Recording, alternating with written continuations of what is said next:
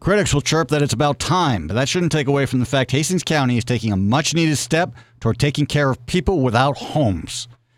At County Council's meeting Monday, Hastings Warden Rick Phillips and CAO Jim Pine both said they were looking toward building permanent long-term shelters where people can go to escape the elements. Right now, Belleville and Quinte West use area churches, donated by the congregations and relying not only on the goodwill of those congregations, but also often on people and other resources of the congregations.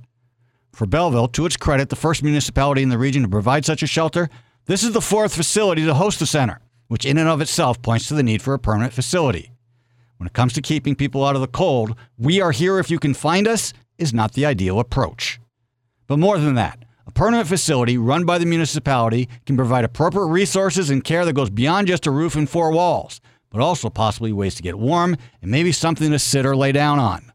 It can also provide access to tools and resources that might help some people find a way off the streets and into a place to live, which is, of course, the next step after protecting people who have no home from the elements. The issue of people without shelter is not going to go away anytime soon. It needs to be dealt with. Hastings County is trying to move in that direction. Here's hoping other local municipalities join them in that effort. I'm Bill Galiski, and that's the way I see things from the cheap seats.